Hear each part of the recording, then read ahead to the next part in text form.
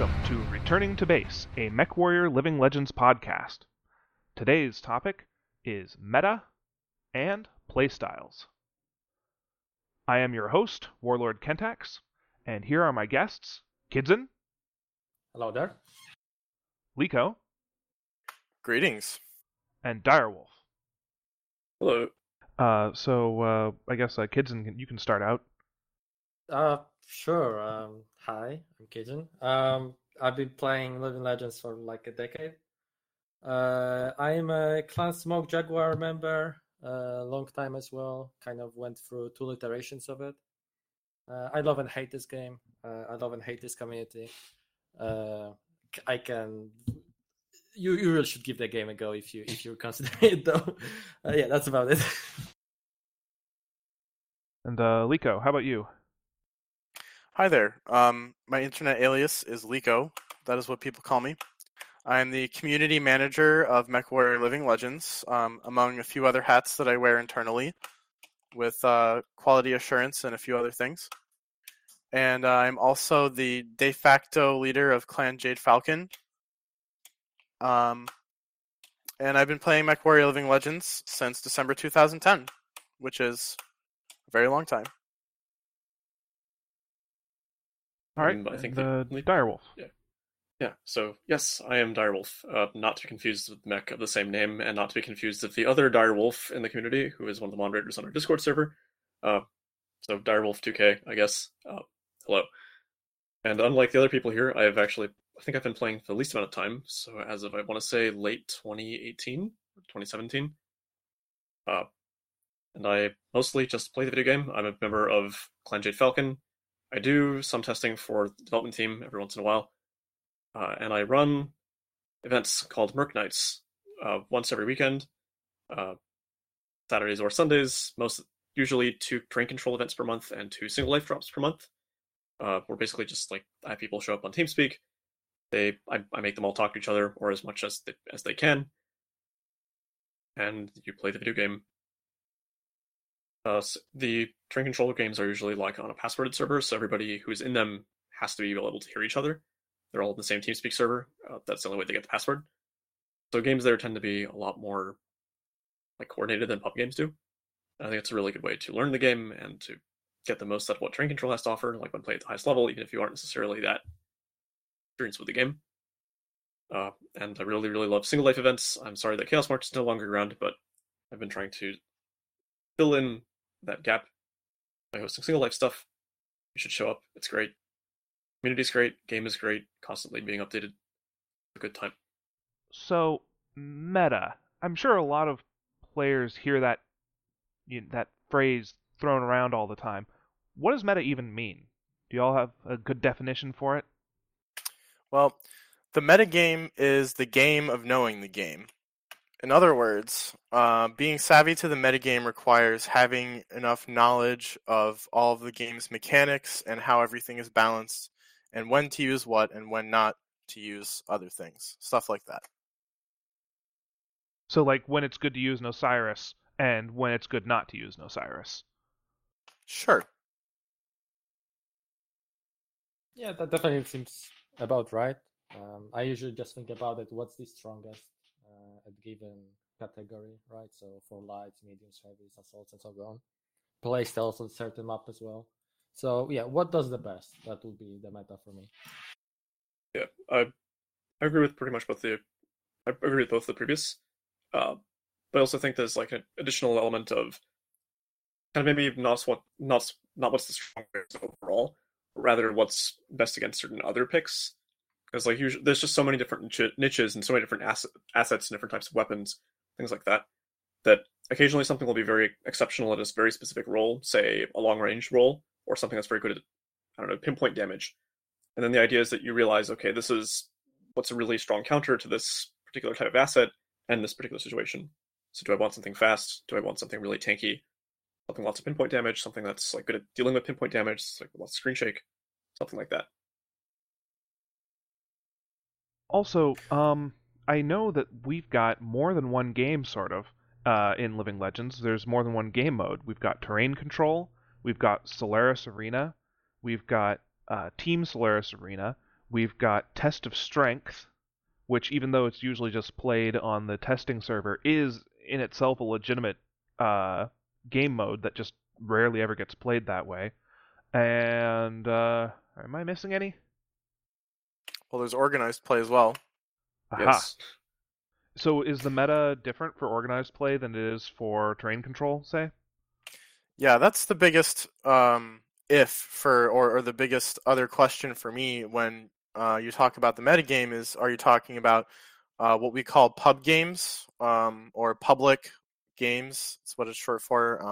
Or are you talking about organized games, which can take several different formats, including a normal terrain control game, but a little more focused and more sweaty, or what we call a single life drop in MechWarrior parlance, or what might more commonly be called a deathmatch, where the dynamics in play are very different because there's no respawns, and you're basically only fighting one battle, and you need to make all of your armor and all of your damage count in that one battle instead of having many battles over many different areas. Is that kind of like Counter-Strike or MechWarrior Online? Yeah, I'd say so. I mean, organized play, like name suggests, is organized, so it relies heavily on team working together, and often assets that just wouldn't use in pub game. They can shine in organized game for just synergies and stuff like that. I know I said that we probably weren't going to break this down into different topics, but it might be good to break it down into each of the different game modes and what is meta in that game mode. And then I think we should probably dedicate an amount of time to each topic about equal to how much that game mode even really comes up in the community. That'd be a sensible way of breaking things up. Mm-hmm. Agreed. Seeing as how it's the least played format, we should probably start with Test of Strength. What do you all know much about the meta for Test of Strength? I know just a little. My understanding was that it was just only used for testing. Like, I've only ever seen it used on testing servers or as a way to like facilitate buying any asset if you're doing organized play. Yeah, I wouldn't say that Test of Strength is played frequently enough to have a defined metagame, because an important aspect of there being a metagame is the frequency with which choices are made, and knowing what people like to do. And Test of Strength is sort of an oddity because most of the time people are just messing around, either waiting for more players to come in to go somewhere else, a different game mode, or just learning the controls like new players. I did forget to mention there is one other game mode, Last Man Standing, but I think I haven't played that since probably 2011 or something. Yeah, I was about to say similar date. Like, I don't even remember last time I saw this mode used. The last time that I played Test of Strength as a competitive sort of setup and not like a just a do whatever you want sort of game mode. Free play. Yeah, free play. There you go. So instead of doing it free play, we were actually competing against each other, and we started at the 43,000 Seabill rank. And the thing about Test of Strength is that dealing damage using C3, using Angel Electronic countermeasures, and things like that don't actually give you any C-bills.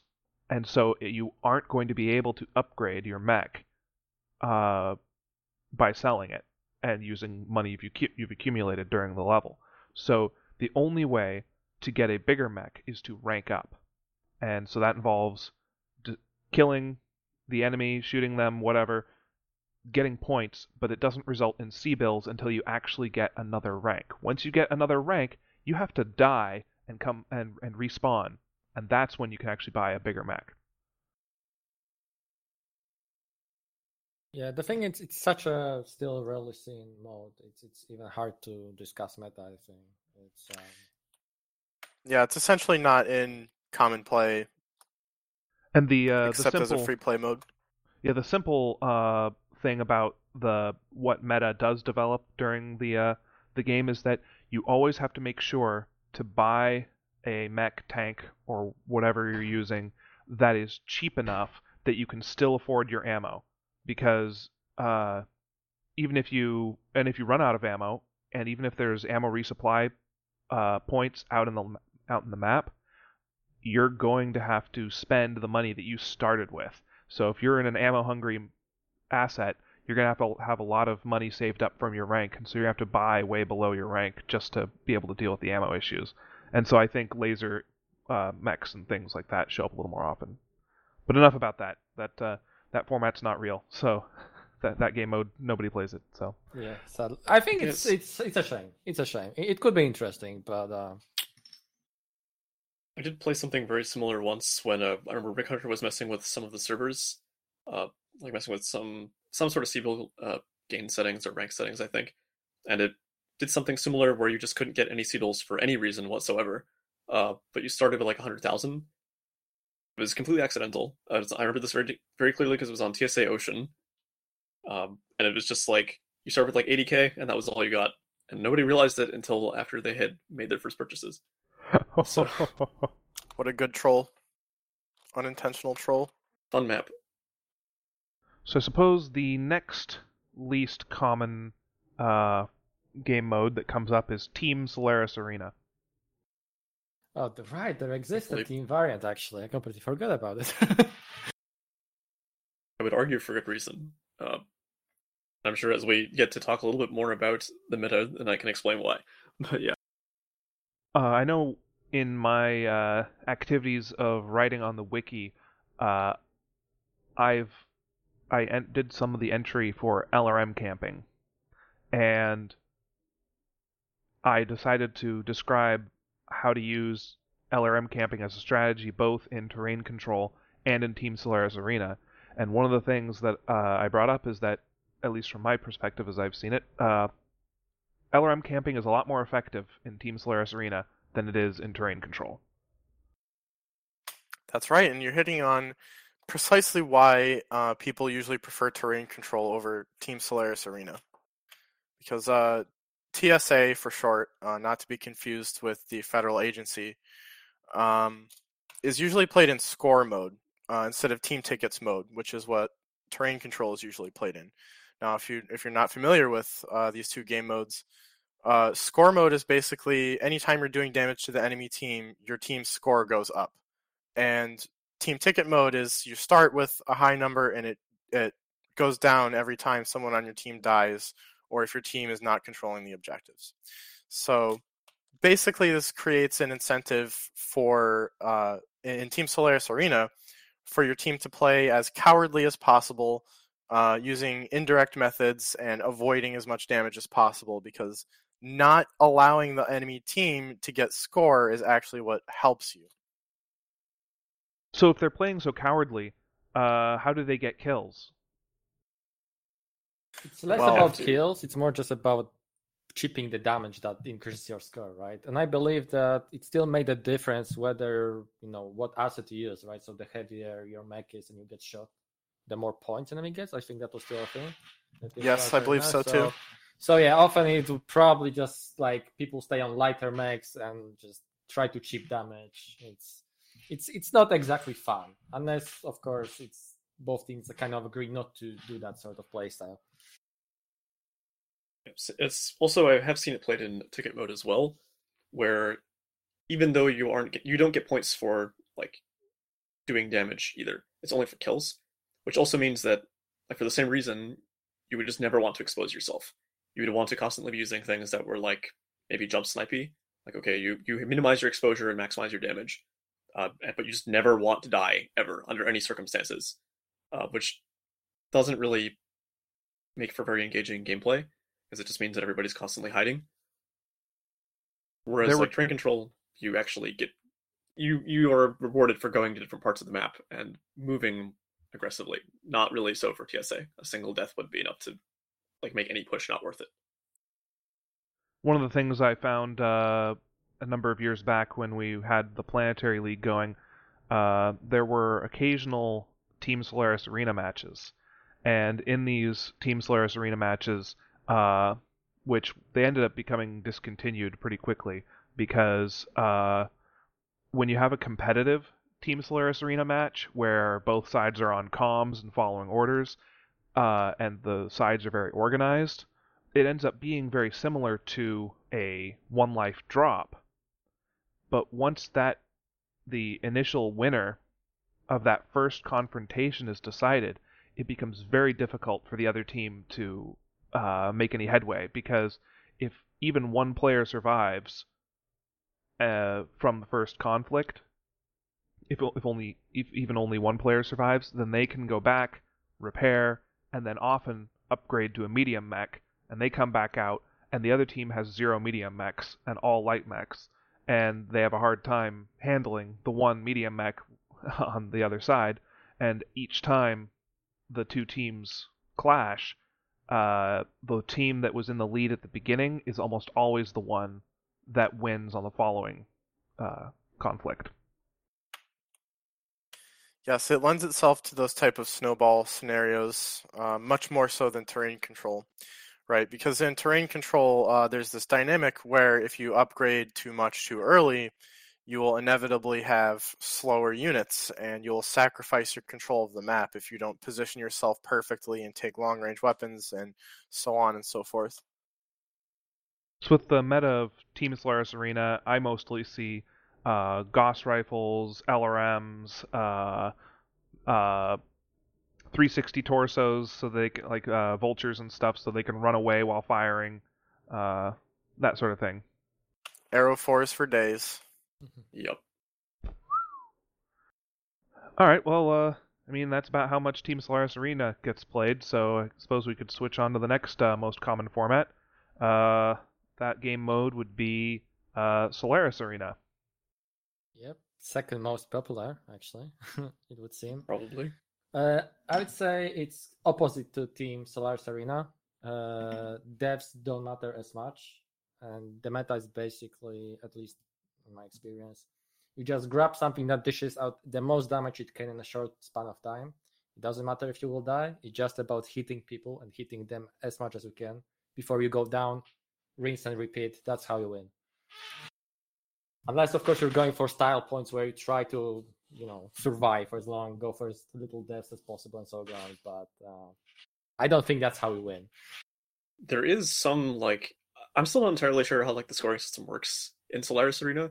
Because I know that occasionally, I've gotten a significantly higher, either significantly higher or significantly lower score than the person who has the highest score.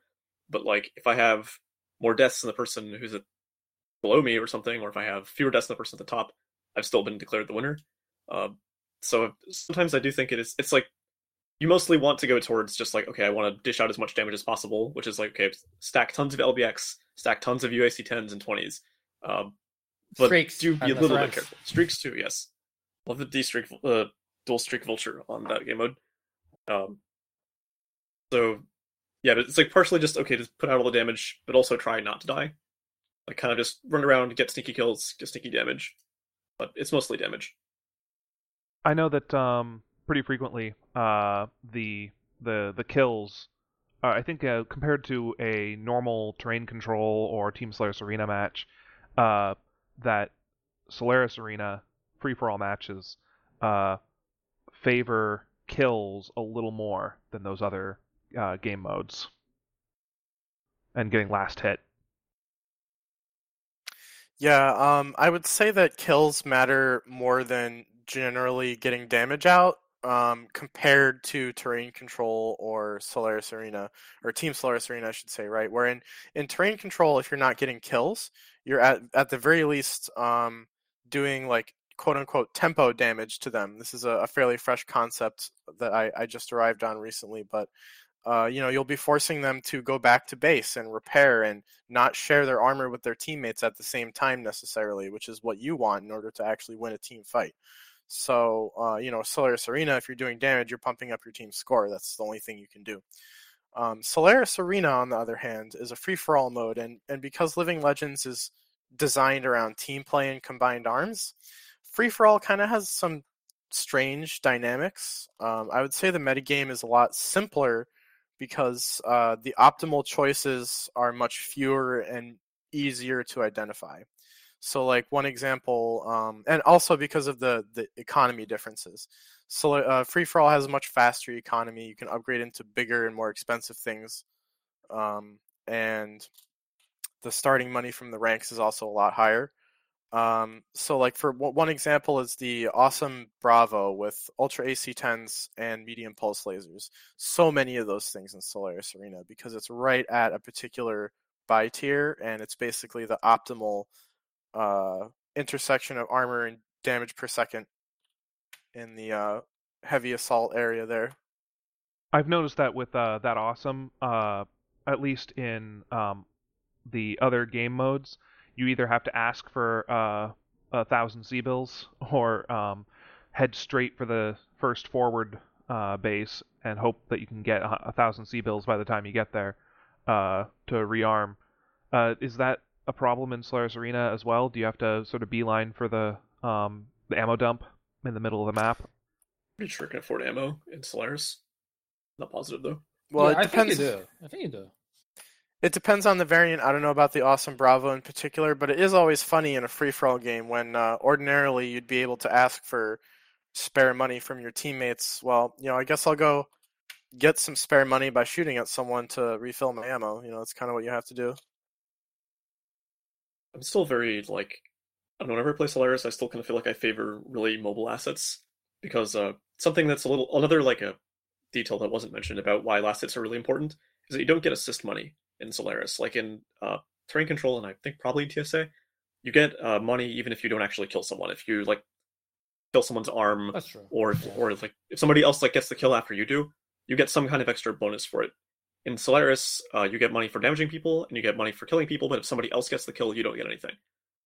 So I usually like to have something that is good at last hitting, that has some kind of mid-range, or at least really bursty, main gun, so I can quickly kill somebody. I'm really, really fond of Shadowcats because they can run away, and they almost always have some really high alpha damage. Just kind of drop on somebody and then run off. I know this is more of a Maximizing tactical money. consideration than a meta consideration, but I know that when I'm playing in Solaris Arena, very frequently there will be 3 mechs in one fight, me and 2 others, and whenever that sort of thing happens, I always shoot for the one that has the most armor currently, because I want them to fight each other for as long as possible, and to weaken each other, Absolutely. and then take them out as they get low. Otherwise, if I just focus on the one that's weakest from the beginning, and then I kill it, or the other guy kills it, then the remaining mech now has way more armor left than if I'd let that guy live for a little longer. Yeah, that's an interesting aspect of the metagame of Solaris Arena that's particular to that game mode. Is I would say your success is dependent on how well you play that game of threat management, because especially if there's more than a few people on the server, you're going to walk into some, not just honorable 1v1s, right? So how do you survive that situation? How do you walk away with the kills? Particularly because if you don't walk away with the kills, you don't walk away with much at all, as Direwolf already explained. So there's usually this unspoken rule that the 2 weaker opponents of the 3 have to fight the third, and then, if there's suddenly a change in power, usually there's a change in alliances, and no one communicates, just everyone understands these rules.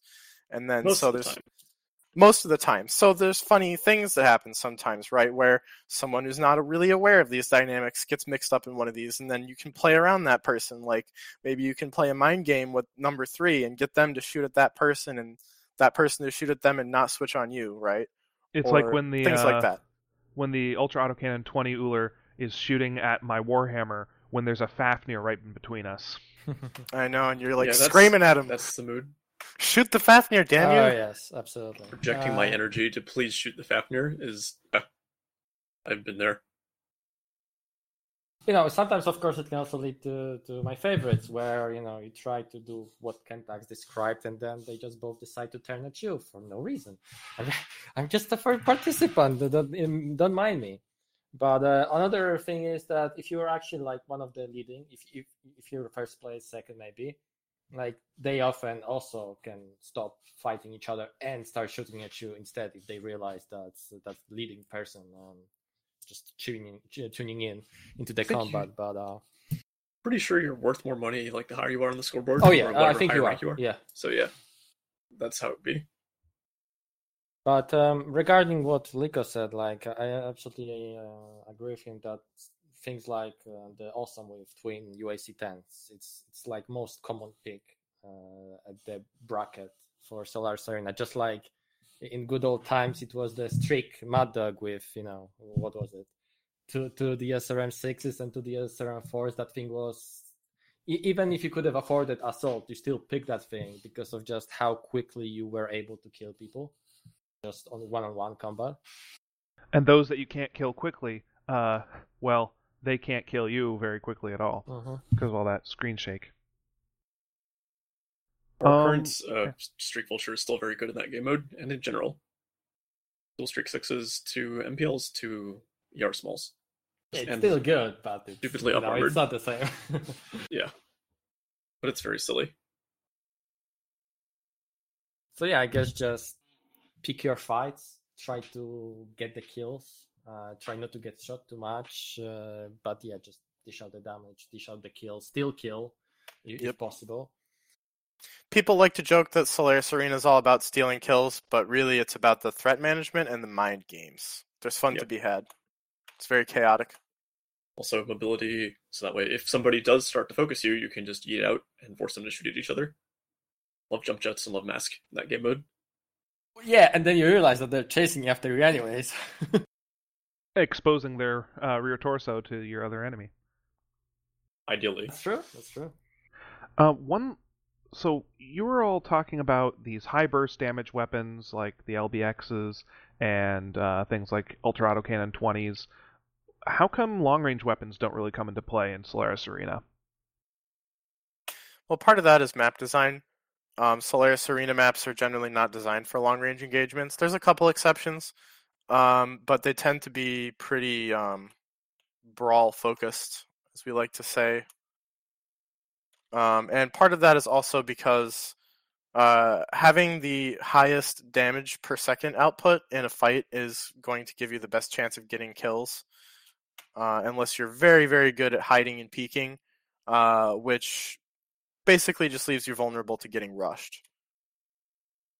So yeah, like things like long tom or arrows don't really have place there. Sure, you can try and meme with them, but like you're a free kill if someone's pounds relatively close to you and spots you and just runs at you.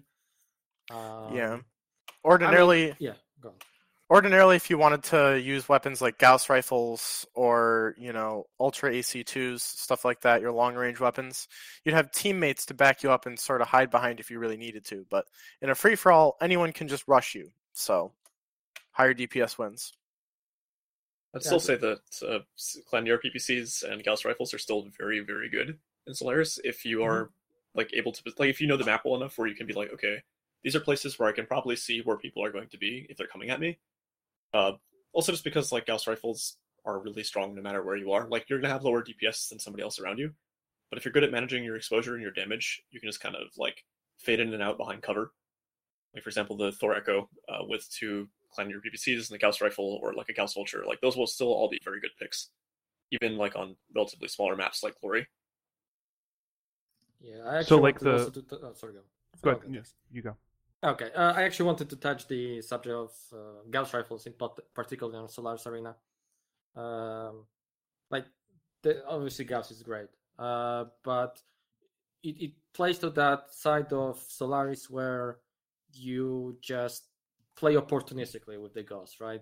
Especially with the Mad Dog with twin Gauss rifles, you just skew around the sides of a map and just take a shots in the people fighting in. Just take advantage of that without much return fire.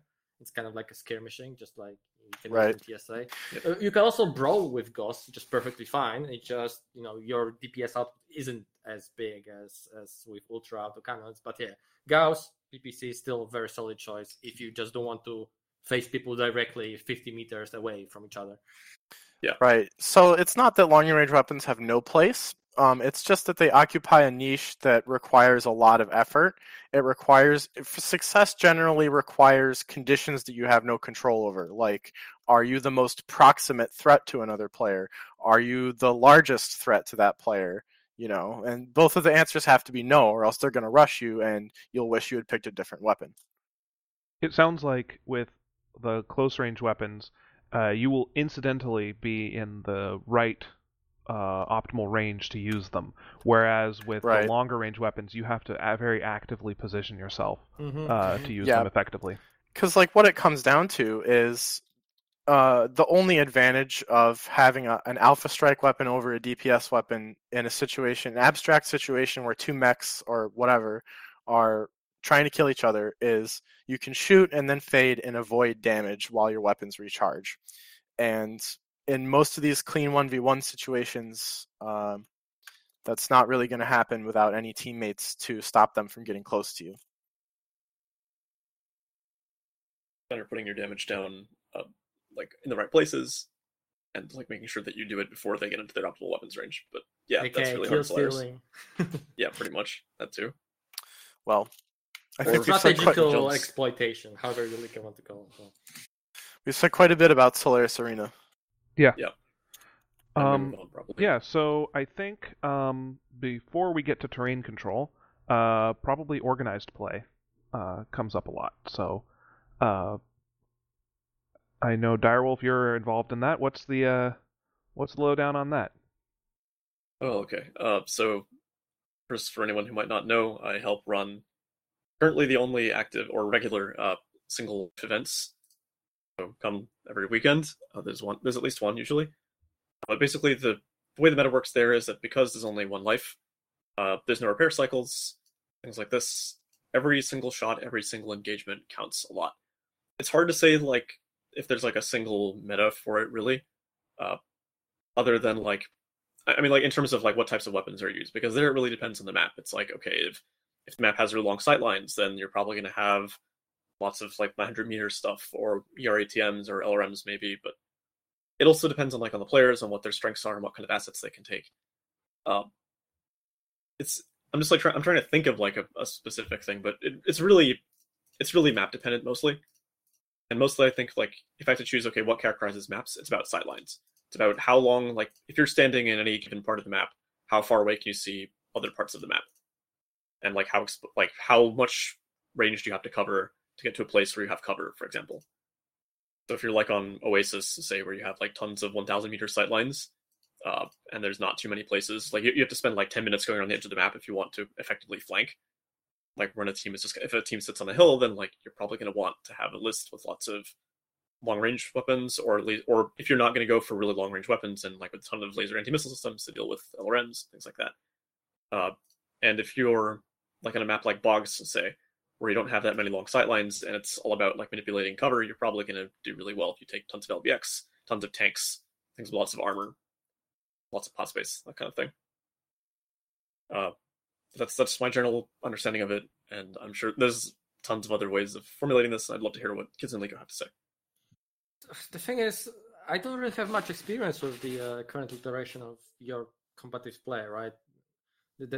I don't think I participated in a single one. I'm from Chaos Marches era, which would be whole topic. Probably all the modes combined wouldn't take as much talking as Duelist and Chaos March, right? Yeah. To break down. But CM had its own dynamics. Yeah, but since it's not actively run thing, probably we shouldn't be discussing Chaos March, right? Yeah, but yeah, I just agree with you, Direwolf, on that. It makes sense. That's how would I see you guys play your competitive mode. I probably should hop on sometimes to see it on my own, but yeah. Yeah, you should check them out. Would be cool. They're good fun. But yeah, so the one defining feature of the metagame in organized play, as I see it, for the last year or so, has definitely been... so I should probably back up a little to explain a concept for the audience here. So if you don't play a lot of BattleTech or MechWarrior games, everything in this setting, all the units basically exist on a triangular space where one point is maneuverability, one point is armor, and the third point is firepower. And if you're at the maximum of one of them, you're sacrificing the other 2. And most things in MechWarrior Living Legends are 2 of those and not the 3rd. So in organized play, the metagame that I see is almost always maximize armor first and then firepower second.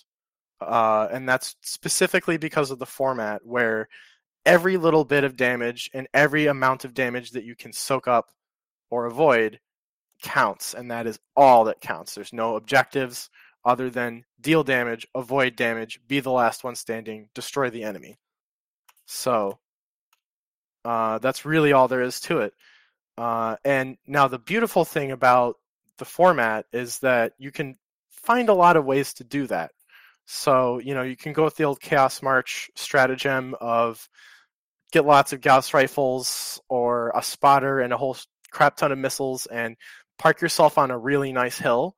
Or, you can get a drop list that has overwhelming firepower and try to plot a route around the map where you can run into the enemy almost or already within your weapons range and smash them before they can react or figure out what happens. And those are 2 totally different and even opposite approaches. But where I see similarity is you almost always see people picking the maximum armor that they can.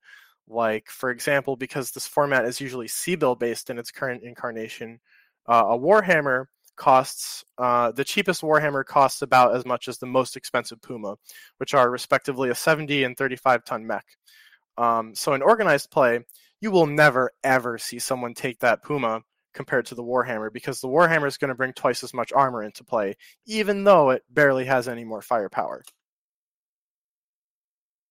There are definitely some other types of, there are situations where people will take more specialized assets. Like, actually, I remember very distinctly, it was a Thunder Rift game which involved a Puma Prime, and we won very hard on that game because the idea was that because most of the list, they still kind of mostly fit to kind of like maximizing armor.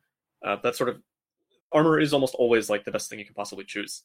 But like there was more like, okay, we have a ton of armor already in our list, so we're going to have a specialist who is going to do something special that's a little bit harder for anybody else to do, and fill some unique utility and forces the enemy team to react in a certain way. So that time it was Denny, Denner Walker, a pretty good player, formerly a starter. I'm not sure what his current status is, but yeah, he was in our Puma Prime, and the rest of us were all in tanks with ACM right next to the enemy team. And the idea was that he took a position, like kind of an Overwatch, a few hundred meters away, like forcing the enemy team to like, okay, you are going to just take damage from me because I can outmaneuver all of your fairly fat assets, and just like keep blinking at you, and you have to either like keep rotating around the map, keep trading poorly until eventually the rest of my team with all of its tanks and LBX, etc., can just rush at you and kill you, or you commit early, which is also potentially a problem because do you really think that you can outfight the rest of my team? So, but still, mostly like armor is like the strongest and probably the simplest way to play. Like I've also seen like a few other players like the artist formerly known as Charles Leclerc, who goes by a million names, has played many times the Regulator Fox and done a simulator thing. Just kind of like, all right, he's the only person like in a fast asset. The entire rest of the team is in like really high firepower, really high armor assets, and either like you deal with the big blob of enemies or you try and reposition around the Regulator, which is eating all of your back torsos, kind of thing. I remember in the Right. old Chaos March that there were really common lists that didn't focus on armor, where they had lots and lots of maneuverable mechs. So you'd see like 5 or 6 Black Lanterns and a Shadowcat or something. Do things like that happen in the current iteration of competitive gameplay? Not very often.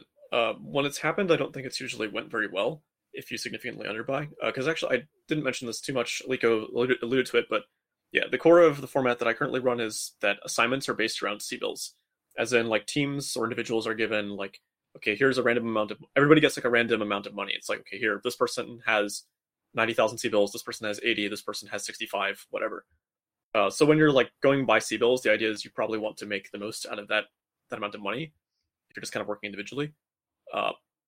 Which means that, like, okay, if I can buy like a Warhammer for like 70,000, or I can buy a Black Lantern, like if you want to go with mobility, it requires a lot. Like the entire team usually has to take advantage of it somehow. like either the person in that mobile asset has to be very good at managing aggro, like the aforementioned, like the one person the Puma or the one person the Regulator, who are able to like constantly avoid dying and keep putting out their damage. Or maybe the whole team is like, going to go all in on this. That way they can constantly keep a long distance because they can't afford to ever get rushed because they'll lose if the other team has more armor and gun. So like just most of the time, what we see is people either going full on armor and tanks, or it'll be some like variation of like, okay, mostly firepower or mostly armor, and then with some specialists to kind of like mitigate that. It's a matter like list building tends to be a lot of like you choose one general approach and you commit to that mostly, but like just to make sure that you don't get hard countered, that like somebody doesn't take a kiting asset that can keep chipping you down, or something that just can like eat all of your firepower if you're something that's really mobile. Right. Like, you always like have one or two other types of units that can help like add a bit more versatility to your list. The meta game of list building and organized is something that I really enjoy, and that's one of those little things that tells me we're doing something right here in Living Legends with the balance, is that it almost kind of feels like a tabletop list building process where you're thinking about what you don't want to leave yourself vulnerable to while you're building around a coherent strategy. You always have to keep in mind counter plays and the map that you're playing on and everything like that. And there are a lot of constraints, but there are equally many possibilities. Yep, I agree. With organized play, I know in the past with Chaos March there were aircraft that were included when there were as long as there was a certain number of players on a map. What's it like with the current organized play? So that's actually been a bit of a challenging bit for me, because I do think that like airspace have a really interesting place in single life. Like for example, there is also another set of single life, like an invitational single life event run by Carbonell, but not open to the public. So for their airspace are permitted when there's a certain number of players usually. But occasionally, like there are other. It's not only CBuild restrictions that are put on some maps. Like sometimes it'll be like, okay, to make things more interesting, it'll be like, okay, here your team will have a slot for 60,000, 80,000, but then also a Thanatos and a Hewitt or something. So occasionally they'll just be kind of like, all right, no aircraft permitted just this time, or aircraft may be taken or must be taken. So I always think that like aircraft, like airspace especially, add a lot of depth, because like it does mean that, okay, if you're devoting a lot of CBuilds to airspace, or devoting tonnage to aerospace rather, it means that that's something that's not on the ground, and that makes you more vulnerable to somebody on the ground hitting you. But okay, I'm kind of like getting a little bit ahead of myself here, because just let me first talk a little bit about kind of like how airspace are currently handled. So in the format that I run, aerospace are not really permitted, at least not in the regular rule set, mostly because like aerospace are only piloted by like a pretty small subset of the Living Legends population. Which also means that like if I were to, I want to like keep teams balanced most of the time. I want to have people to have fun. I don't want it to be like, oh, the other team can do all sorts of stuff that we can't, or they are all monumentally better than us or better coordinated, etc. So to that effect, it's really hard for me to like say, okay, airspace are allowed when only like in a given weekend I may only have like one person in the whole group that actually knows how to fly aerospace effectively, or certain types of aerospace effectively. So I don't really want to make it so that like, okay, one team has an airspace pilot, one doesn't. But like once even if go ahead. Both teams have one, but one of them is like a god tier aerospace player who can absolutely dumpster the other. Yeah, that's kind of how it is. Yeah, and also even if you can't fly aerospace, some people have a lot of trouble actually dealing with them, like kind of knowing, like, all right, when should we start looking at the aerospace and when should we like totally ignore it, which is its own thing, and I guess we can talk about it once we get to terrain control. But yeah, in short. Current format ASF are not permitted, like in the regular drops, unless like it's an exceptional situation where like I know there are good ASF pilots on both teams, and I'm like, all right, here you both have roughly the same restrictions, so you can do this. If there's a little bit more control over, like, ideally I would have airspace permitted all the time, provided there are enough players, so it's not totally obnoxious, where it's like, oh, I need to have one person constantly looking at the sky. Then I would want that, but for now, it's just kind of like the only aerospace assets I allow are VTOLs, just because they're usually pretty cheap. And it also means that like if you're taking one, you're sacrificing tonnage on the ground, and it can potentially inhibit the way your team functions. It's an interesting choice though if you like want to have really, really good sensor coverage, or you want to have like some way of finishing off targets when your team is really slow or something like that. But people don't usually do it. So I heard Liko mention that he likes the list building aspect of organized play, but what is the usual appeal? What's the appeal for most players that draws them to organized play? Well, I would say organized play is the best MechWarrior Living Legends experience that you can possibly get. Because when you have the entire team on a voice channel coordinating their actions together without the delay of, typing on your keyboard. User disconnected from your channel. He hit it a little bit too hard. Perfect timing. User was moved to your channel. I typed on my keyboard for dramatic effect and disconnected myself with a hotkey. That was great. I'm leaving that in. So, great, excellent. Where was I? So you don't have to type at your teammates. You can just talk to them. And that alone elevates the level of play significantly. And it enables some more complex plays and just an overall higher level of coordination and a more pleasant experience. Because MechWarrior Living Legends also has like an international player base. And I feel like participating in combat while also appropriately participating in team play using their keyboards may be challenging for a lot of people. So, it creates a lot of bridges there as well. I felt that one. No, just joking. So yeah, I would just say that it's an elevated level of play compared to a public, non-organized lobby. Yeah, absolutely. Liko's right. It's the best experience if someone decides to just give it a shot, and of course it can be daunting for new players. I think that's the main problem, because they might not know maps, they might not know mechs, that they might not know people. So it seems like kind of closed environment, like kind of elitistic and whatnot. But yeah, if you give it a shot, it's definitely the closest the best games come out of the organized play. Yeah, and you learn a ton by like osmosis. Yeah, you learn. Yeah. Yeah, that was the other thing I was going to mention is I've tried to coach a lot of people through the learning curve of MechWarrior Living Legends over the years, and I found that just dumping people right into organized play actually seems to be the best way to teach, because that way you don't actually have to explain anything. A new player can actually just kind of see how everyone behaves when they're completely on top of their game at peak performance, right? And they can kind of see all those complex dynamics in play and actually understand things that might otherwise go unspoken between advanced players in a public lobby.